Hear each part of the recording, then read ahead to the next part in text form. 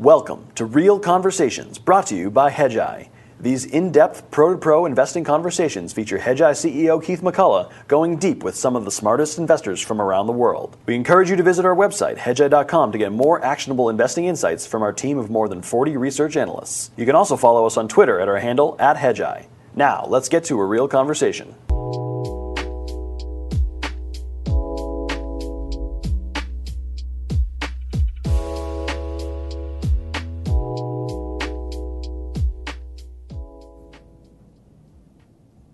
I'm Keith McCullough, and welcome to another Real Conversation with one of my faves. She's got her own hashtag now, DDB, Danielle DiMartino Booth, the one and only.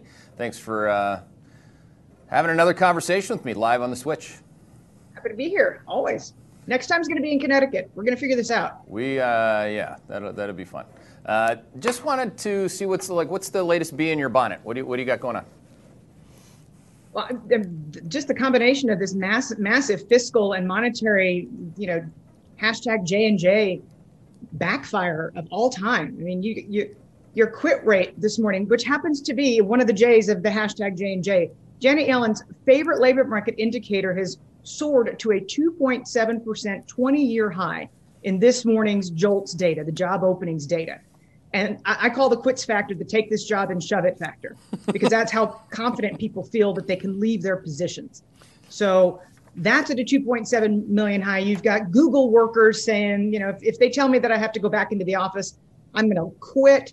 And so there's a lot of aggression. There's a lot of assertiveness out there, because the Warren Buffett indicator, which is he likes to drive by and kick things to see how they work, kick the tires.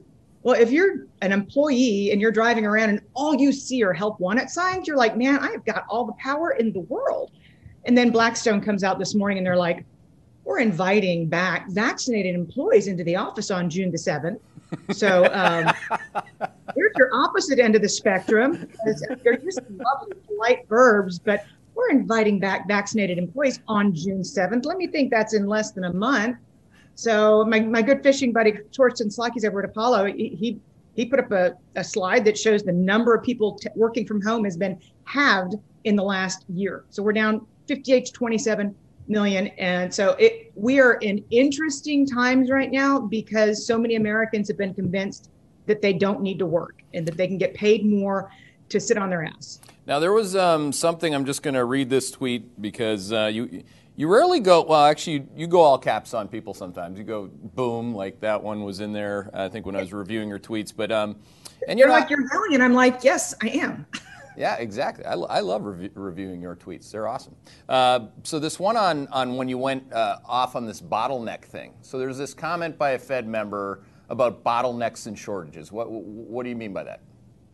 So Mary Daly, San Francisco Fed, of course, came out and said that there were bottlenecks. And I'm like, yes, it's a bottleneck that is created by a fiscal backfire that is facilitated by a monetary backfire, basically. I'm quoting myself. But the point is, there's a lot of complicity going on, but nobody at the Fed right now is taking blame for what's happening in the labor market, what's happening in the housing market, what's happening in the financial markets. Nothing. None of it is their fault.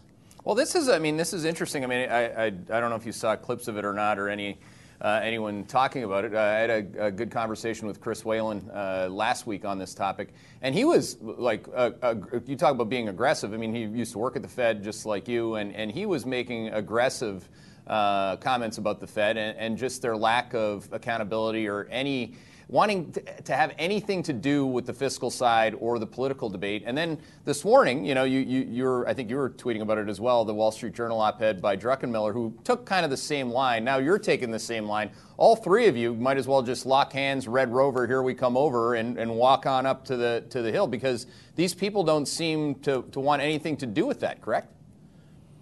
Look, if you go to the home page of the Federal Reserve Board in Washington, D.C., just the homepage, it's the propaganda page. Federal Reserve policy is designed in the public interest. In the public interest. You have home prices, we find out from the National Association of Realtors, going up at 14.8% year over year, the highest on record, wiping out anything in data back to 1989. I'm sorry, but there's nothing in the public interest about first-time home buyers, the unlucky ones who are getting in with FHA loans, there's nothing lucky. There's nothing about making policy in the public interest when you have this kind of runaway asset inflation, and the Fed can't even raise a white flag and say, okay, so the MBS thing, we might need to pull back on the MBS thing. Instead, they took Robert Kaplan into the back room, the Dallas Fed's Robert Kaplan, so he had to walk his comments back yesterday. He really must have gotten his wrist slapped. I mean, it's slapping, it's burying, it's embarrassing. If you look at slide 47 in our deck, we have a nice cartoon for this, which is price discovery getting buried, quite literally.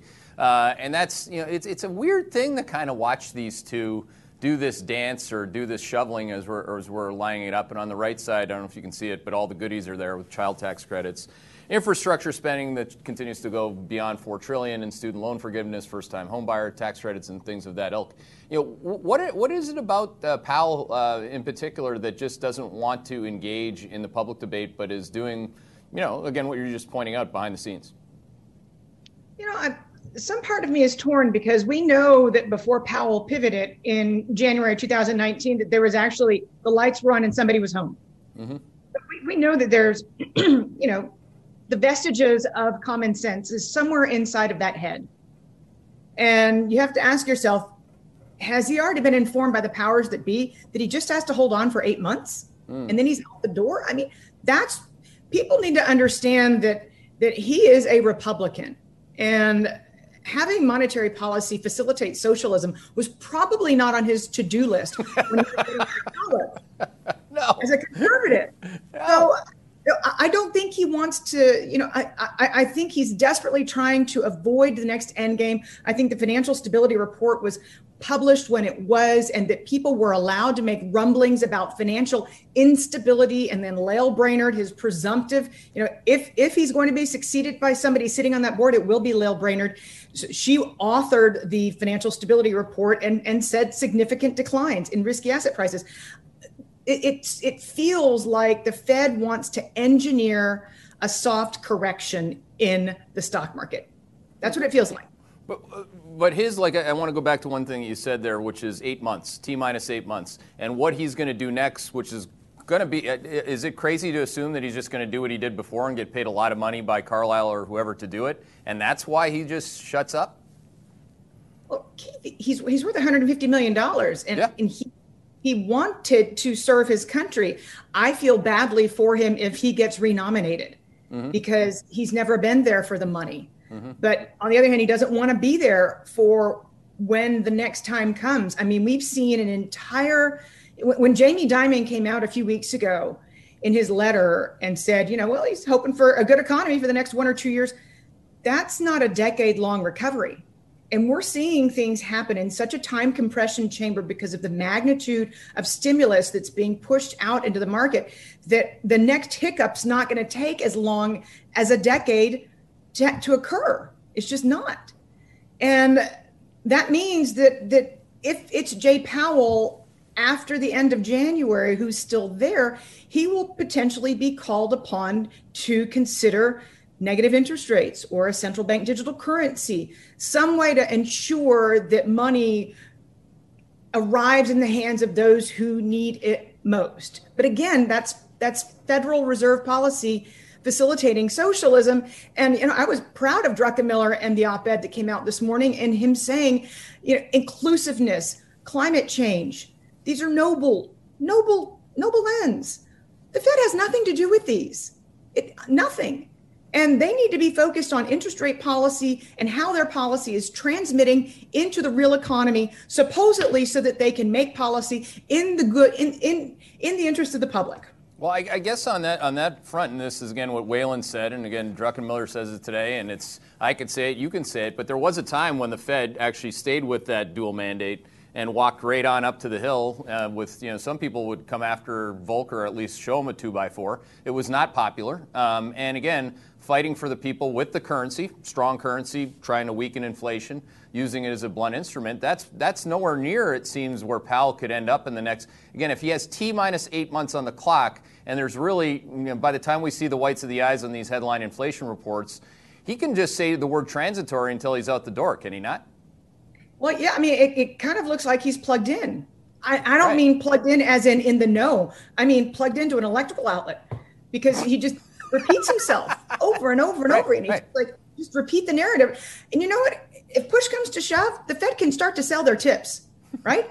They talked up the inflation narrative by buying the tips if they really want to say that that inflation is transitory. That, you know, we can have a party where China dumps all of the resources it's sitting on. We know China's sitting on record levels of steel and copper, et cetera. But you could have that kind of a party because Yellen's already said, I'm going to be nice to China. Nice China. So China knows they can do what they want, but you could have a combination of China and the Fed selling its tips position after these nasty April and May base effect prints come and go. And you've got high schoolers rejoining the workforce. I know more than a few parents who are like, a lot of these help wanted signs are going to be filled. Mm-hmm. My kid's going to work this summer. And then you've got lobbyists on the Hill saying, September 16th, I'm finished. McDonald's, Hilton, Corporation, all of these places that cannot fill positions and aren't, you know, the anger element, Keith, on Twitter is intriguing to me. People are like, power to the people. And I'm like, well, it really doesn't work like that.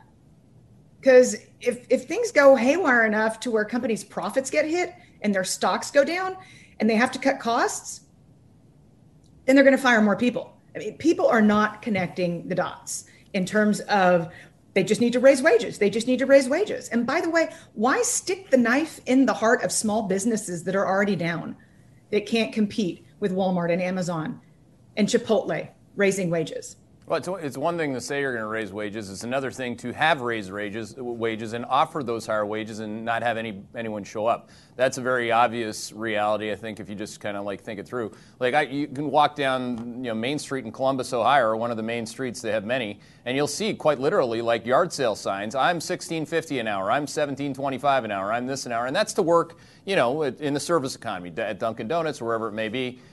So that's one part of it. But the other part that you just said, which is what sticks. This damn word transitory. It's a word that, first of all, the words base effects have never come out of Powell's mouth. I know where he got them. Secondly, it's Wall Street's narrative. If it's about base effects and it's transitory, then it's Goldilocks. That's what Wall Street wants you to believe if you're running trillions of dollars, right? Because then you never have a problem in high yield. You never have a problem in the S&P 500. You never have a problem in asset price terms. So that's my own take on it.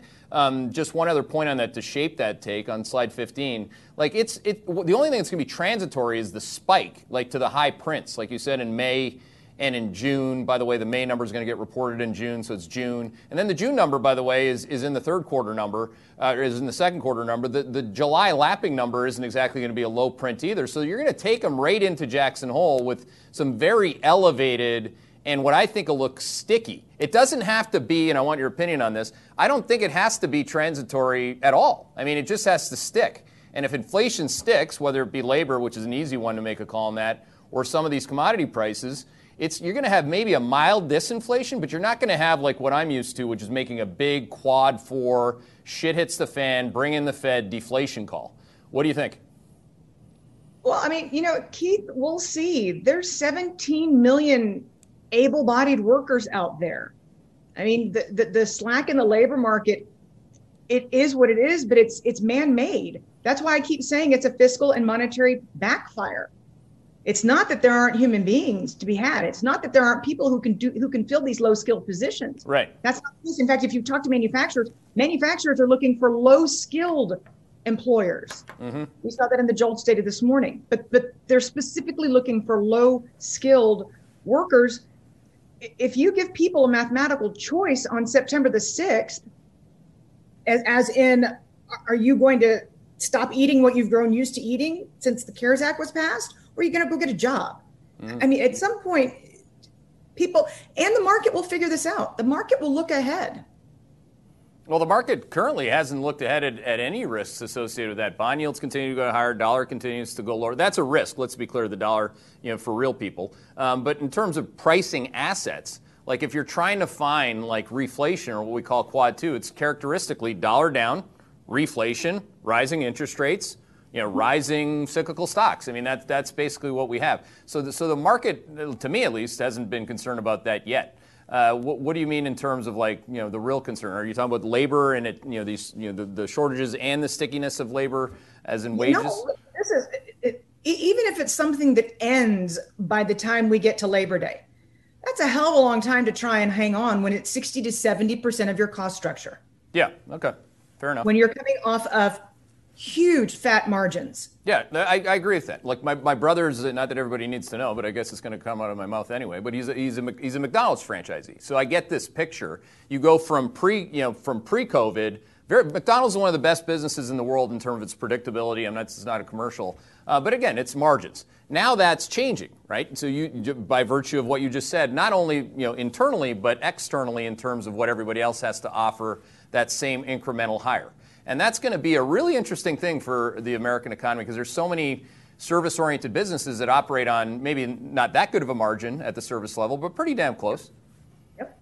No, look, again, I think that the dichotomy today is hysterical. Don't get me wrong.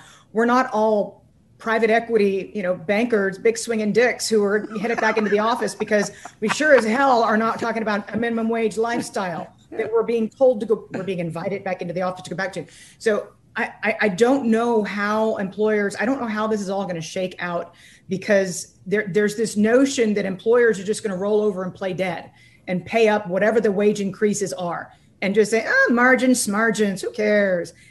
I don't see that as being a possibility. And I think that people need to be on the lookout for peak growth. We've seen signals emanating from China of peak growth, and things tend to start there and ripple over. Yeah, well, there you can't. You're going to have first of all, we're already in quad 3 stagflation in China. You're going to have a revolution if it's not already brewing if they screw the people quite literally with wage declines. But here, again, I think that's the picture, the one that I want to get to because I've obviously been bullish on things that are risk on, so to speak. But again, I realize the horse that I'm riding, and I'll eventually get off it because it's going to turn into a bloody mule. You end up in a place where you're going to have a much higher labor cost structure than the U.S. economy has ever had before. And that, to me, you could go from the best of worlds this quarter. Danielle, there's not going to be a better quarter than the second quarter of 2021 if you're just looking at revenue growth against cash flow growth and the margin embedded therein. So you may actually, that base effect, if you want to talk about base effects, by the time you get to the midterms or by the time you get to next year, you're going to have some pretty significant corporate margin degradation and profit declines as a result on a year-over-year basis. So that will, that to me is, I think that's what you're saying. I'm just trying to say that in my own rate of change vernacular. Are we talking about the same thing? We are. And even if you look at what the Federal Reserve's own expectations are, or the street for that matters, for GDP in the third quarter and fourth quarter. That's why the Biden administration is already trying to talk about a fourth stimulus check. Mm-hmm. They don't want to know what a non-stimmy check world looks like at all. Mm-hmm. They don't want to know what the other side looks like. But if you look at the GDP estimates heading into the end of this year, we're going back down to a very low trend. And if that is the case, and if labor ends up being as sticky as you think it could be into the third and fourth quarter, you got stag written all over this. Mm-hmm. Now, stagflation, as a policy, of course, Volcker's only famous because we were dumb enough to put up with stagflation from a central planning perspective for a good decade before he stepped in. Now, are we on the beginning of that 1970s redo? I hate sticking it on one period in time because, as you know, it's always different. But the components are actually somewhat similar with the dollar declines, the deficit building, and definitely the political shift. So there are definitely similarities, but I would argue that the runaway inflation at the time was also grounded in unions being as powerful as they were back then. Mm-hmm. So there were other factors. I would say a bigger factor this time around that could speak to rising prices is the fact that China no longer is exporting deflation in the form of cheaper labor. Mm-hmm. That's no longer an option. Mm-hmm. And that's something that was definitely a secular pull that element is no longer in the global economy. Yeah, I think that's kind of, I have these conversations, I'm sure you do too. Institutional investors are always asking about the cyclical inflation we're calling for versus the secular deflation that they're expecting, and they'll rattle off everything from technology to China, et cetera. When you actually go down the old list, you find things that you can't check the boxes on anymore. and you just nailed one of them. Yeah, and that's huge because it's been a global phenomenon, and China's been the chief driver of growth. I'm not saying that China's not putting up some great numbers. Everybody's putting up great numbers because we were in the abyss a year ago. Mm-hmm. But that doesn't mean that they're not going as fast as they possibly can with robotics and artificial intelligence, knowing that at some point they could have a labor shortage of their own. Mm-hmm. Well, that demographic decline is nasty. China's being, we model it 35 to 54-year-olds in China. I mean, it looks as bad as Japan's ever looked, in its worst of times, and that's a huge headwind for them in as much as the industrial economy. So there's a lot of issues in China. But on the dollar, I want to get your reaction to this chart because this takes us back at least and considers the 1970s, considers the 80s, the 90s, and obviously the period we're in now, and it shows the broad trade-weighted dollar against the deficit, which is basically the summary of all this nonsense. At least from your and my perspective, we're not like raging socialists. But again, the curve on slide 48, guys, is basically the deficit inverted against slide 48. You got to go up a couple more right there. Look at that thing. The black line is the deficit inverted, collapsing, and this goes all the way back to when I was born. So this is obviously back to 1974, 75. That was the period, as you know, that we went for the deficit. Deficit starts to go up, so the black line went down. Dollar went to, at that point, its lows.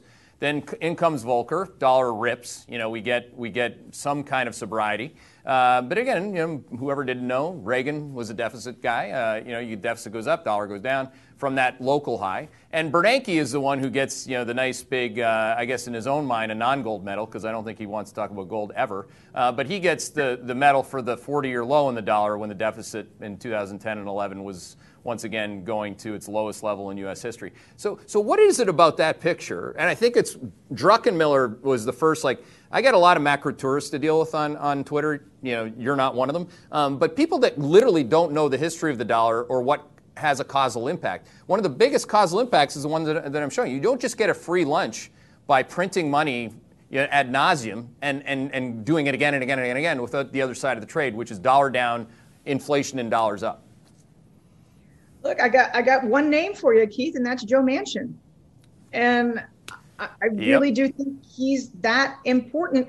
The Senate parliamentarian has already said that the Senate has been approved to push through 3 pieces of legislation in 1 calendar year via reconciliation. ... If Joe Manchin says we can. Yeah.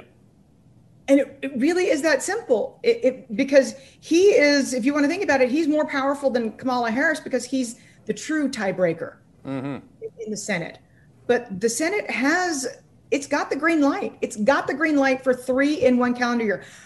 I'm sure that it's like, they're like, holy shit, Texas just picked up how many seats? Yeah. And California lost, and we've only got a 6-seat margin in the House. And I mean, right now, what you're talking about is a lot less in my world and a lot more inside the Beltway's world.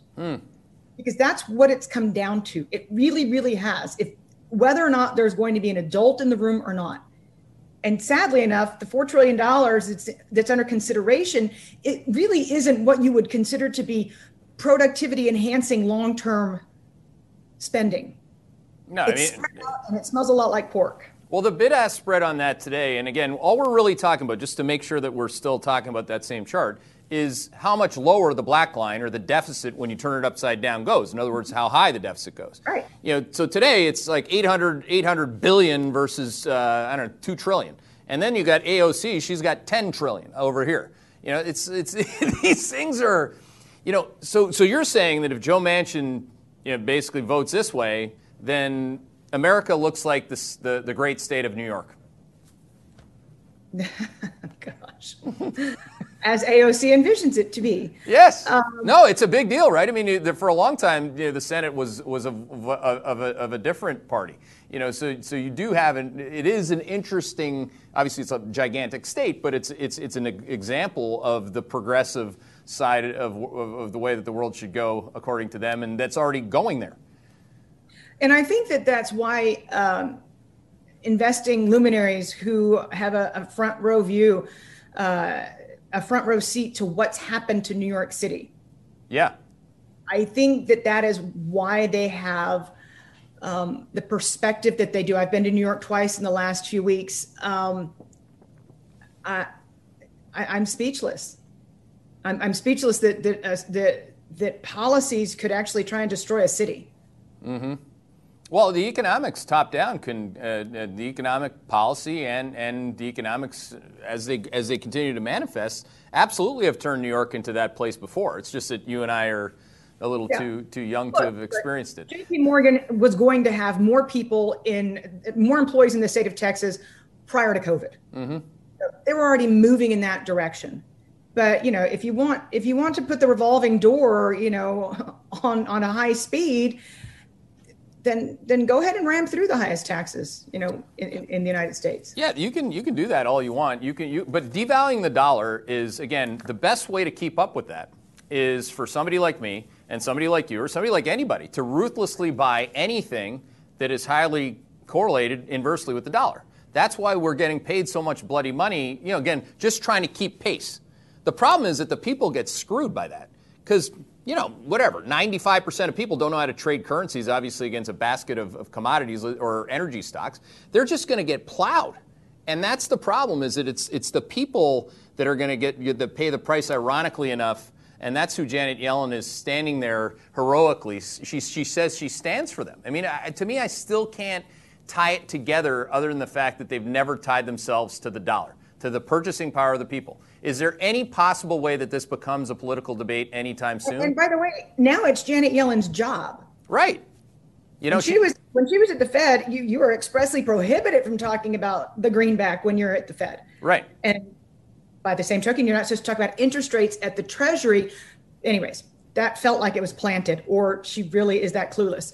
But right now, as head of the Treasury, it is her purview to talk about the dollar. A strong dollar is her mandate. Well, that's not something that, Geithner didn't believe that, obviously. A lot of Treasury secretaries, some are completely full of shit. I mean, if you go all the way back in history, a lot of politicians are. It's her job to say that she advocates for a strong dollar. That's her job. Yeah. But, at the end of the day, do you think that there's actually legitimately going to be a debate anytime between now and when the shit hits the fan, that the dollar is the problem by the function of these two, the Fed and the Treasury, getting in bed together or not? That you're talking about a very honest discussion here. Exactly. It's not going to happen. I can't see it. I mean, and the thing is, when you see things like Janet Yellen having to walk her comments back the day that she made them, it's patently apparent that there is some communication going on between Fed and the Treasury right now. Maybe not the kind of communication that you want. But again, if you think about whose head's on the chopping block, Quarles, Clarida, possibly Powell, and who might be brought in to get tougher on bank regulation, be a better Wall Street cop, and all of these goals that they have. And meanwhile, back at the ranch, my buddy Charlie Gasparino had a column out over the weekend that shows that in the first 100 days of an administration, there have never been this many empty seats at the SEC. Yeah, that's interesting. I mean, well, who the hell wants to get, on and that's why I keep saying basically the same thing over and over again, is that I'm trying to find a way where I'm wrong. That's what I'm trying to figure out. Like, if I'm wrong and the dollar starts to rip me a new one to the upside, I'm going to get plowed in everything that I own. So I'm trying to figure out, not just for the sake of like my selfishly trying to make money every single day that I can for my family, for my firm. It's to understand like where could this go wrong politically, and I just can't find anybody that's even coming into the building. To your point, and nobody wants these seats. No, what do you want? To have like a sticker that says "I destroyed Bitcoin today"? Because no. want to be that regulator. No, in fact, you have the one guy that wants the seat in Gensler that loves Bitcoin. So you have the opposite of that. Look, it's the one thing that was in the financial stability report that was correct is that we don't know about the other hedge funds out there that have too much leverage. Mm-hmm. It's a flat out mystery. We're not inside these prime brokers. We know prime brokers have de-risked over the last few weeks. We know that. We know that prime brokers, if they had too much concentration with one given client, they pulled back, and we know that. But do we know in the aggregate, what leverage really is in the system? You can put up a chart of margin debt all day long, but that's only going to give you a very limited prism into leverage overall in the market. Well, so, you could, I mean, to be clear, and this is the whole point about every topic we've touched. If you actually had somebody having a truth-telling conversation, you could absolutely, all you'd have to do is give me the keys. Tonight, when they shut down JP Morgan, if that's a thing, I'd walk in, you give me all their client prime brokerage data, I'll tell you exactly who's levered out the wazoo. It's not that hard. Right? It's actually telling the truth about who's got what and when, and we're just not willing to do it. We're not willing to do it at the dollar level against the people. We're not willing to do it at the prime brokerage level in terms of what the financial leverage is at the customer level. We're not willing to talk about any truth. Everybody just wants to fucking get paid. Well, good, because there's nobody at the SEC that's going to even try and enforce that. So good, Keith. We're all on the same page. Right. I mean, if we start with that, don't we just end up with where we've always been? Everyone wants to get paid, either politically or literally, or both. Yeah, like you said, Powell's going to be worth might be worth $200 million with all everything that happens in 8 months from now. It's people. If you start with that instead of with the principles of the country, things like the purchasing power of the people, like the dollar, you would have too honest of a conversation. And my fear here is that basically Neil Howe's right. We're in the middle of the fourth turning. And that's what you get. You get all that and more of that until it frustrates people like you and I, the Canadian capitalists and the gal from Tejas. I mean, you're going to sit there. We're not going to be able to do anything about this. No, and it's interesting right now, especially is intriguing because when COVID first hit, you have some indicators that are like just your commonsensical indicators. One of the commonsensical indicators for me was the weekly flyer from the grocery store. And when COVID first hit, it was like one page, just one page. It wasn't like a little open it up, blah, blah, blah. It's back to being one page. Yeah. And because you mentioned anger and prices at the pump. So right now, it has to be even more infuriating to the same cohort who's saying, we're angry, we want higher wages, we want higher pay, we don't need to go back into the workforce. On top of it all, the Fed excludes food and energy costs that are going through the roof. That's, crazy. I hope we've learned that inequality is an economic phenomena. I hope we've figured this out in the last 18 months. Is there any case to be made that the Fed has not been the number one perpetuator of inequality? No, I mean, what started with teachers' unions in the 70s and the 80s and it started opening that divide was that it was put into hyperdrive by Fed policy, starting in 87. So you start in 87, and at every turn, again, you just show me go back to that slide 48, or pick any chart. That in 2011, for those of you that don't know, that's when the cost of living on a real basis hit not only a cycle high, but a 40-year low on the U.S. dollar index. The CRB commodities index hit at that point its all-time high. Gold hit its all-time high. The only person that wouldn't talk about inflation was Ben Bernanke, and he certainly wouldn't talk about the dollar. So what I mean by perpetuating inequality, I mean just ignoring or being willfully blind to the number one factor that perpetuates inequality. It's not that hard. The cost of things go up when the things that you're paying for goes down. Yep. No, Keith, it's not hard at all, but it's truly in your face right now. And you've got states, you've got Alabama, Montana, South Carolina, Mississippi. The states are lining up to pull these unemployment benefits, the federal unemployment benefits. They're giving money back to the government, literally. And so we're going to see in it won't happen in New York and it won't happen in California, but you're certainly going to see pockets of unrest start to bubble over in other parts of the country. I mean, you're going to see, for me, at least, I was raised by a firefighter who was on a limited budget, or I guess I never thought of myself as part of a class. I mean, we were quite happy, and Irish Catholics, just grinding away. And, but you absolutely do feel every bit of that incremental cost of living at the pump and in your refrigerator. Those are the two things that matter next to, to your shelter. And shelter, there's another one. Okay, so oh my gosh, I mean, what the Fed has done with housing. You had the New York Fed come out yesterday, and households' expectations for rent growth in the next 12 months are 9.3%, series high. Yeah. Households' expectations for home price growth, 5.5% next 12 months, series high. We've never seen these kinds of numbers. Go ahead. Sorry to interrupt. According to the census, 4 million American households will be evicted within 2 months if the foreclosure moratoriums come out. So, Keith, since we're on the subject of anger and the Fed propagating anger and the Fed making the anger element that much worse by widening the inequality gap, what the hell is going to happen if anybody's able to evict somebody and they come out and the price to rent a house is like up 15%, up 10% year over year? How's that going to work out?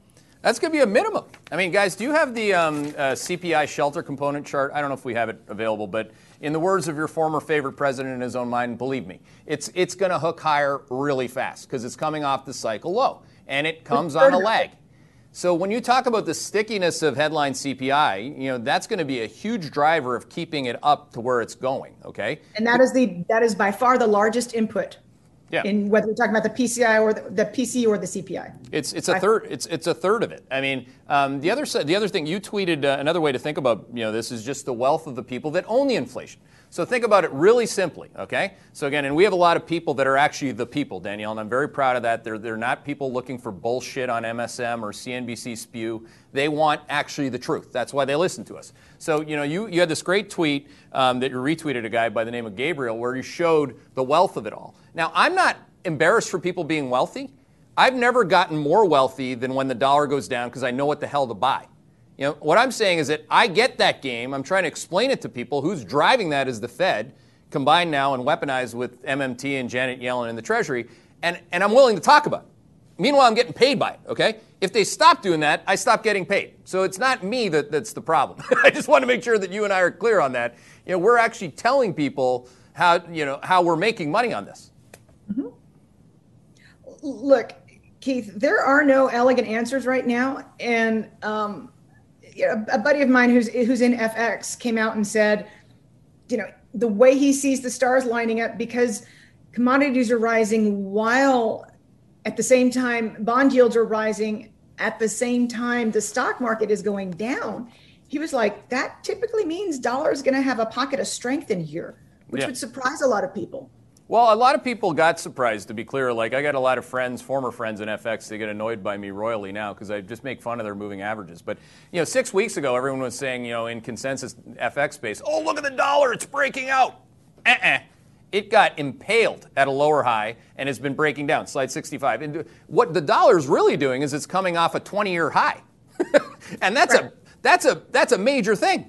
Right? It's just not doing so in a straight line. Go to slide 62, guys. There we go. So where that chart peaks, first of all, the dollar goes up when we have quad 4 deflation. What causes quad 4 deflation? A strengthening dollar. Things are priced in dollars. They go down in price when the dollar goes up. It's so easy I can explain it. Those two green arrows are the last two quad 4s that got Powell down on his knees, begging for more central planning than you could possibly have ever imagined. All right? Since then, the dollar's been going down because we're not in quad 4, okay? So the dollar has been an awesome short since June of last year. And it will continue to be. But my point is that if we don't have a change in the political regime, we've in fact made it worse by weaponizing the Fed with the Treasury and having some outlook for MMT, and you said Lyle Brainerd, to me this dollar can completely collapse. It doesn't have to collapse from today's price. Obviously, it's gone down for 4 of the last 5 weeks. But I mean like the next 2 years, right? The next 2 to 3 years. And I think that's exactly what China's banking on. Right now, they're using the yuan to they're using weakness in their own currency right now because they're dead set on regaining market share because the Trump trade war is finally over and because nobody here is going to stop them. So I think, but if you look at the longer term appreciation of yuan and what that signifies for China eventually becoming a larger economy than the United States, which is the ultimate goal, right? Yeah. Then you understand that they're going to use the yuan as a lever going forward with the aim of unseating the dollar. Well, you called out as you would. And again, talk about connecting the dots. This was a really good job. I mean, I didn't have the time actually this morning was it this morning that Druck wrote that or was it yesterday in the journal? This morning. Oh, this morning. So you'd already dissected it before I even knew it was there. There's a good example of why you should follow the DDB. And you took this one passage that said, and I think this is from Druckenmiller, where going back to only 400 years of history, 400 years of currency history, every time there's been a change in the reserve currency status, which tends to last about 100 years, it's another country that comes and displaces it. You can't leave China out of that discussion. Is that Druckenmiller that wrote that? No, that's my social media person. She was quoting an interview I did yesterday. I said that. You said that? Well, even better. You are the new Druck. You are Druck. That's what DDB stands for. Danielle Druck Booth. All right. So this is like, this is a big deal, right? Because who would have possibly? You and I are on a live switch here. Anything can possibly go wrong. Like, look, we could say the wrong thing. We could use Musk. It's all live. Whatever happens. But when we replaced the British pound with the U.S. dollar, you're right on the right clock here, right? So you're saying 100 years ago, British pound sterling started to lose its place in the aftermath of debts that were run up in World War I. And so you're saying that this is just an interesting place for this to start to happen, and the Chinese would be quite happy with that. I think the Chinese are the biggest cheerleaders for socialism in America on planet Earth. Oh, God. You think I'm kidding? No. Oh, my Look, God. China's letting companies go default at the fastest pace on record. Right? That's a pretty capitalistic thing to do, if you ask me. Let the bad players go. We're keeping them in business. We're like, no, we're Zombie USA. Bring it, baby. They're pushing robotics. They're pushing AI. They've got a third of the telecommunications equipment. They're investing. I think somebody mentioned $50 billion to invest here in the semiconductor industry. I mean, can you imagine? Xi Jinping's like, on my pinky, $50 billion. We're putting into semiconductors so that they can, combined with Taiwan, have a third of market share globally is enormous. And I'm not, people think that I'm against my own country. I'm not. I just don't think that you should bring a knife to a gunfight. And that we should look at the scale at which China is combating its own demographic disaster in the making. And they're like, fine, we'll make up with technology. And we're like, fine, we'll pay people not to work. To be clear, DDB, who is now known as DDB Druck or whatever, we're going to find something that's catchy. She is one of the only American patriots that talks plainly that used to work at the Federal Reserve. So let's just be clear on that. I want to clear the table on that. But the Chinese, you could also argue that they pushed COVID on us so that they just perpetuated all this. There's a lot of ways that you can get to what gets America to fully have all Republicans and Democrats, libertarians fully loaded, as long as they work at a place that they could get paid on it. What would get everybody to just sign off on money printing as far as the eye could see and socializing markets? Well, maybe we can go the opposite direction. Maybe Biden can appoint Trump as ambassador to China. Yeah, that'd be great. I wouldn't rule out anything actually at this point, so let's keep that in mind. If you don't mind, I'm going to ask some of the questions because they're piling up and they get voted on, and you're super popular here in our audience, so I'm gonna start firing them off. Okay. Luca, this one's from Italy, Luca is from Italy, from Milan, Italy. Generally, from mid-May, we witness bullish bond seasonality. Do you see the 10-year heading lower? towards like 1.2, 1.3. Just says Treasury shorts get extreme. Da da da da da. Do you think that we're going to go higher? Do you think we're going to go to 2.5 to 3% on the 10-year? So I think some of the shorts have been washed out of the system and freaked out. I think that the market has largely priced in Wednesday's CPI, tomorrow's CPI report. Yep. But 2.5%, believe it or not, would kind of blow up the world. Oh, so, yeah. Big time. Big time. Big little pinky finger. That would be big problem. I think that right now the Fed wants to maintain their greatest dream is a range bound right now. Range. Mm-hmm. If we're hitting peak growth and if companies start to push back, if for any reason this is not just a little sell and may blip and go away, the correlation between the S&P 500 in a post-QE world and CEO confidence is 70%. Mm-hmm. So you have to be very mindful of the transmission mechanism between the stock market and the economy. I'm not equating the two. I'm saying that the only thing CEOs care about is their stock price. And if stocks could keep coming down, for whatever the reason, it's going to bleed into the real economy. And that will eventually bring your long rates down.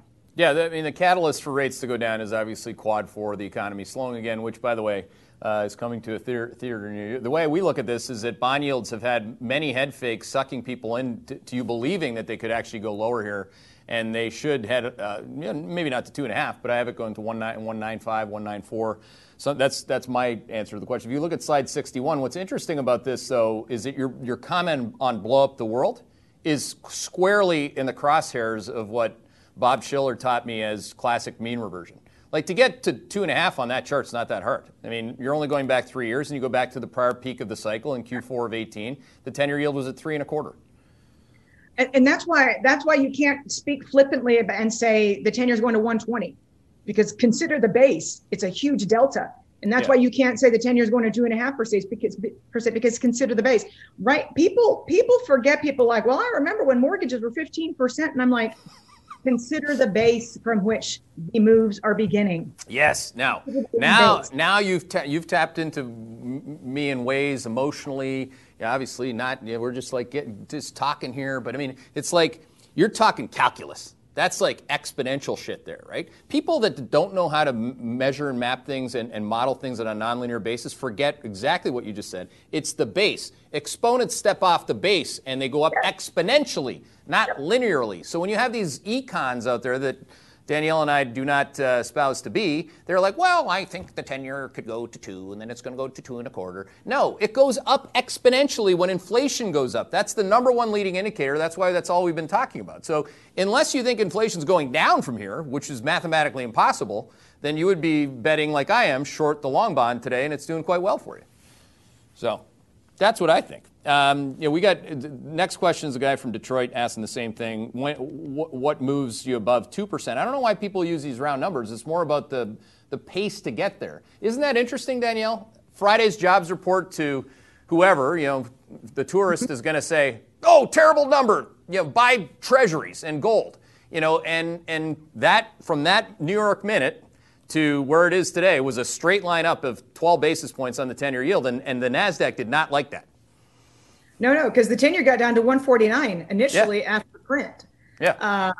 And that flight to safety was like a supersonic jet flight to safety, like, from Long Island to New York City. That's about how long that flight lasted. Well, I mean, the good thing about all that is that all, like you said, all the big swinging dicks, they all got the jets now. It's like, if you're really in it, of course you don't need to fly commercial. That's trash, right? You gotta be on that flight. You gotta be making these trades. You gotta trade the bonds properly. Danielle, the Fed has not. This is Bill from Montana. Great questions, by the way. I love the geographic span of our audience.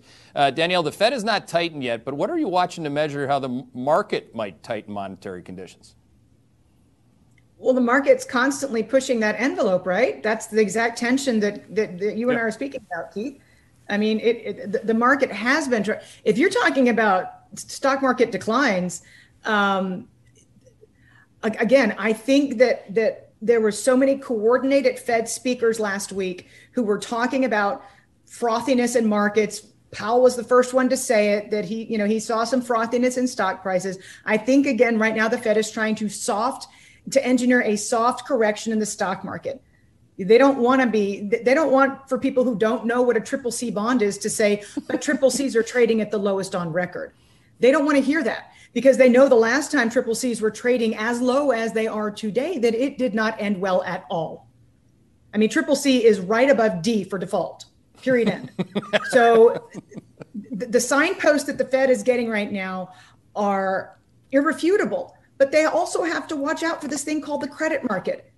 And you cannot have a transmission mechanism that gets started between credit and the stock market, not after all of the work that the Fed did to bail out the credit market in the first place in March 2020. Right.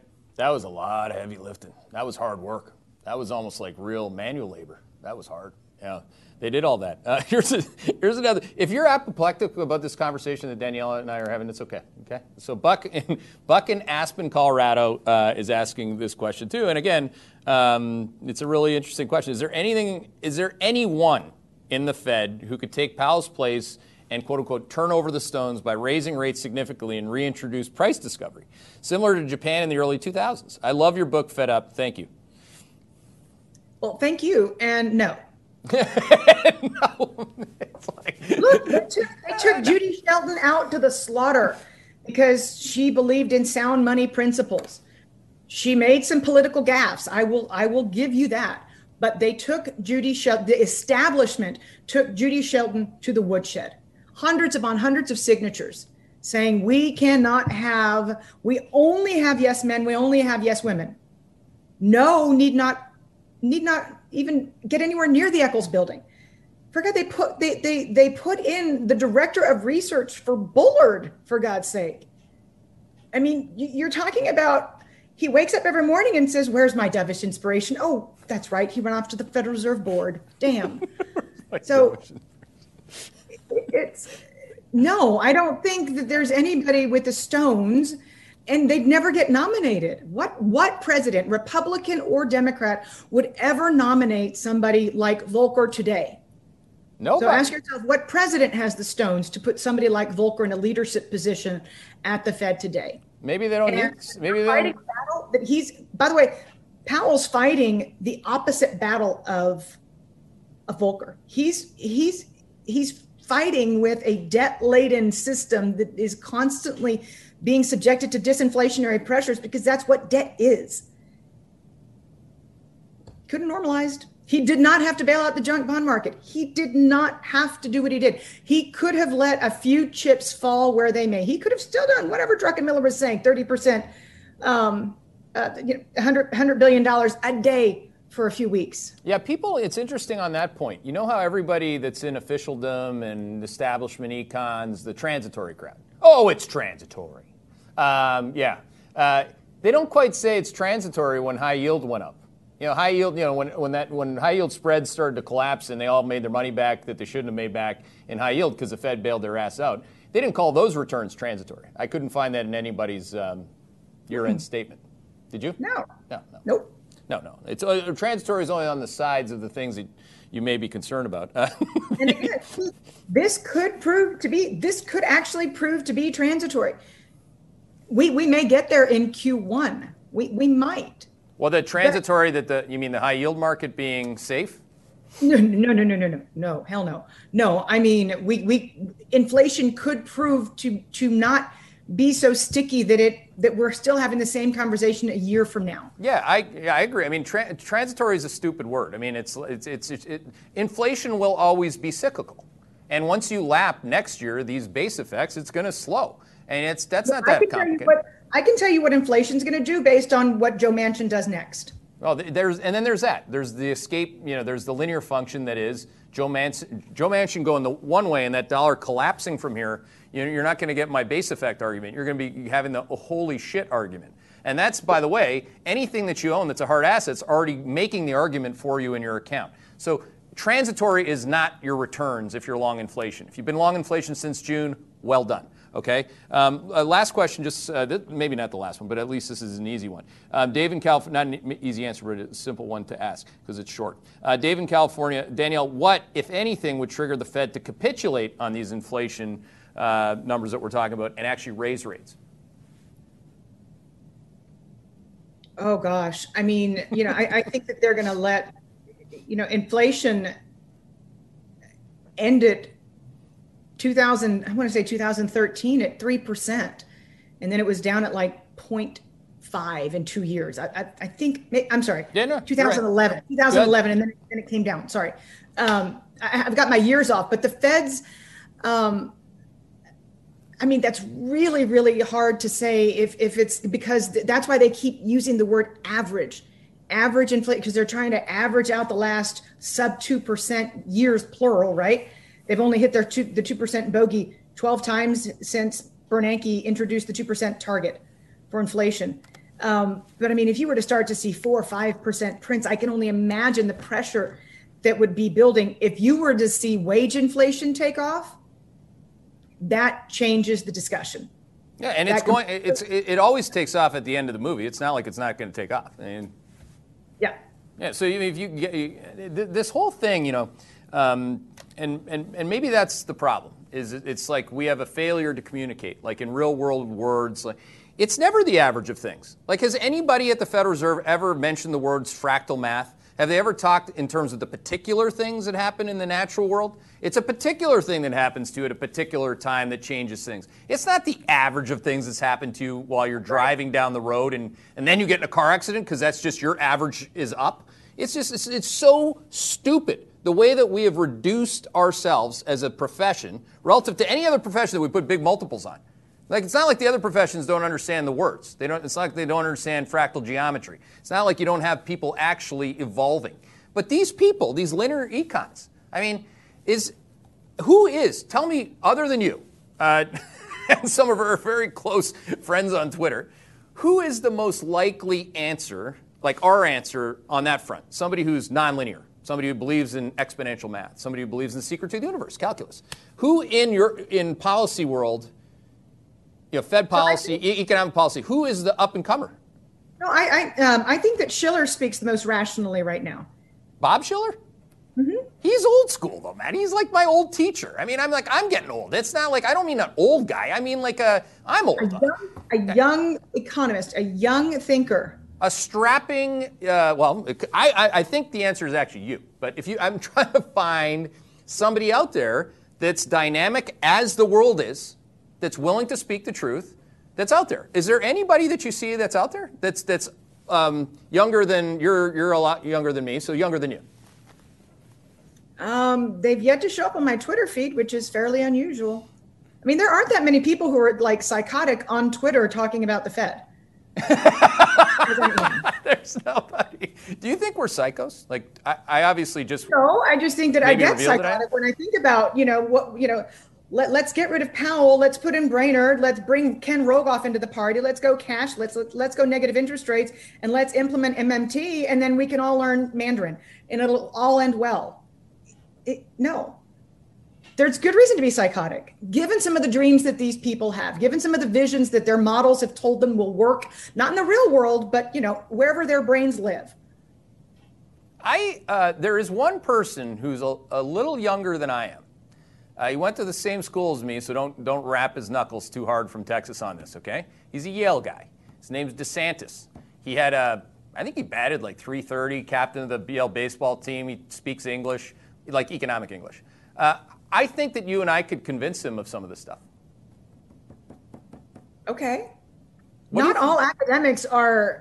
Gary Schilling is as old as the hills. He's awesome. He still speaks in a fairly rational way, if you ask me. Yeah. And so I don't think it's a matter of age. I think it's a matter of humility and perspective. Both. Well, I think age just because, I'm thinking fourth turning, like a generational turn. Because, the fact of the matter is that I might stay on the right side of the grass for a reasonable amount of years if I'm lucky enough. But the fact of the matter is that boomers are moving out politically, and Gen Xers, our generation, is moving in. Kamala's kind of like the leader on one side of that, but DeSantis probably one of the leaders on the other political side of the aisle. That's why I mentioned him. But I'm just curious because I don't obviously notice everything or everyone, and I was wondering if there's anybody out there that piqued your attention. I'll get back to you, Keith. Let's keep looking. Somebody who understands not cryptocurrency per se, but understands central bank digital currencies, and we need somebody like that in a hurry. Yeah, I think that'd be cool. So maybe a good way to end this, what's been, as always, a real conversation. Thank you for having it with me and for letting me sound like I'm psychotic. It's you don't sound psychotic. You look great. It's good to see you're traveling again, and everybody's got DDB in the office and doing some meetings. But maybe that's a good thing for us to try to pull out. After this, let's try to ask our audiences on Twitter, let's create a community of people. Let's try to get some people on a list. Let's try to find some people that are actually thinking on a nonlinear basis that might be willing to rattle the cage. This is still America, after all. I like that part. I do love my country. I'm wearing red. I'm red-blooded. So yes. I love that. I got a little red here too. The Dubuque Fighting Saints. For those of you that are in the Midwest, a little hockey team we own part of. So thank you so much. Awesome conversation, and you kept it real. Doesn't she just keep it real? Why can't people do this? Just have real conversations. Thanks for joining us. Thanks for listening to Real Conversations, brought to you by Hedgeye. Don't forget to check out hedgeye.com to get more actionable investing insights from our team of more than 40 research analysts. And check us out on Twitter at our handle, @Hedgeye. This presentation is informational only. None of the information contained herein constitutes an offer to sell or a solicitation of an offer to buy any security or investment vehicle, nor does it constitute investment recommendation or legal, tax, accounting, or investment advice by Hedgeye or any of its employees, officers, agents, or guests. This information is presented without regard for individual investment preferences or risk parameters and is general, non-tailored, non-specific information. This content is based on information from sources believed to be reliable. Hedgeye is not responsible for errors, inaccuracies, or omissions of information. The opinions and conclusions contained in this report are those of the individual expressing those opinions and conclusions and are intended solely for the use of Hedgeye subscribers and the authorized recipients of the content. All investments entail a certain degree of risk, and financial instrument prices can fluctuate based on several factors, including those not considered in the preparation of the content. Consult your financial professional before investing. The information contained herein is protected by United States and foreign copyright laws and is intended solely for the use of its authorized recipient. Access must be provided directly by Hedgeye. Redistribution or republication is strictly prohibited. For more detail, please refer to the terms of service at hedgeye.com/terms of service.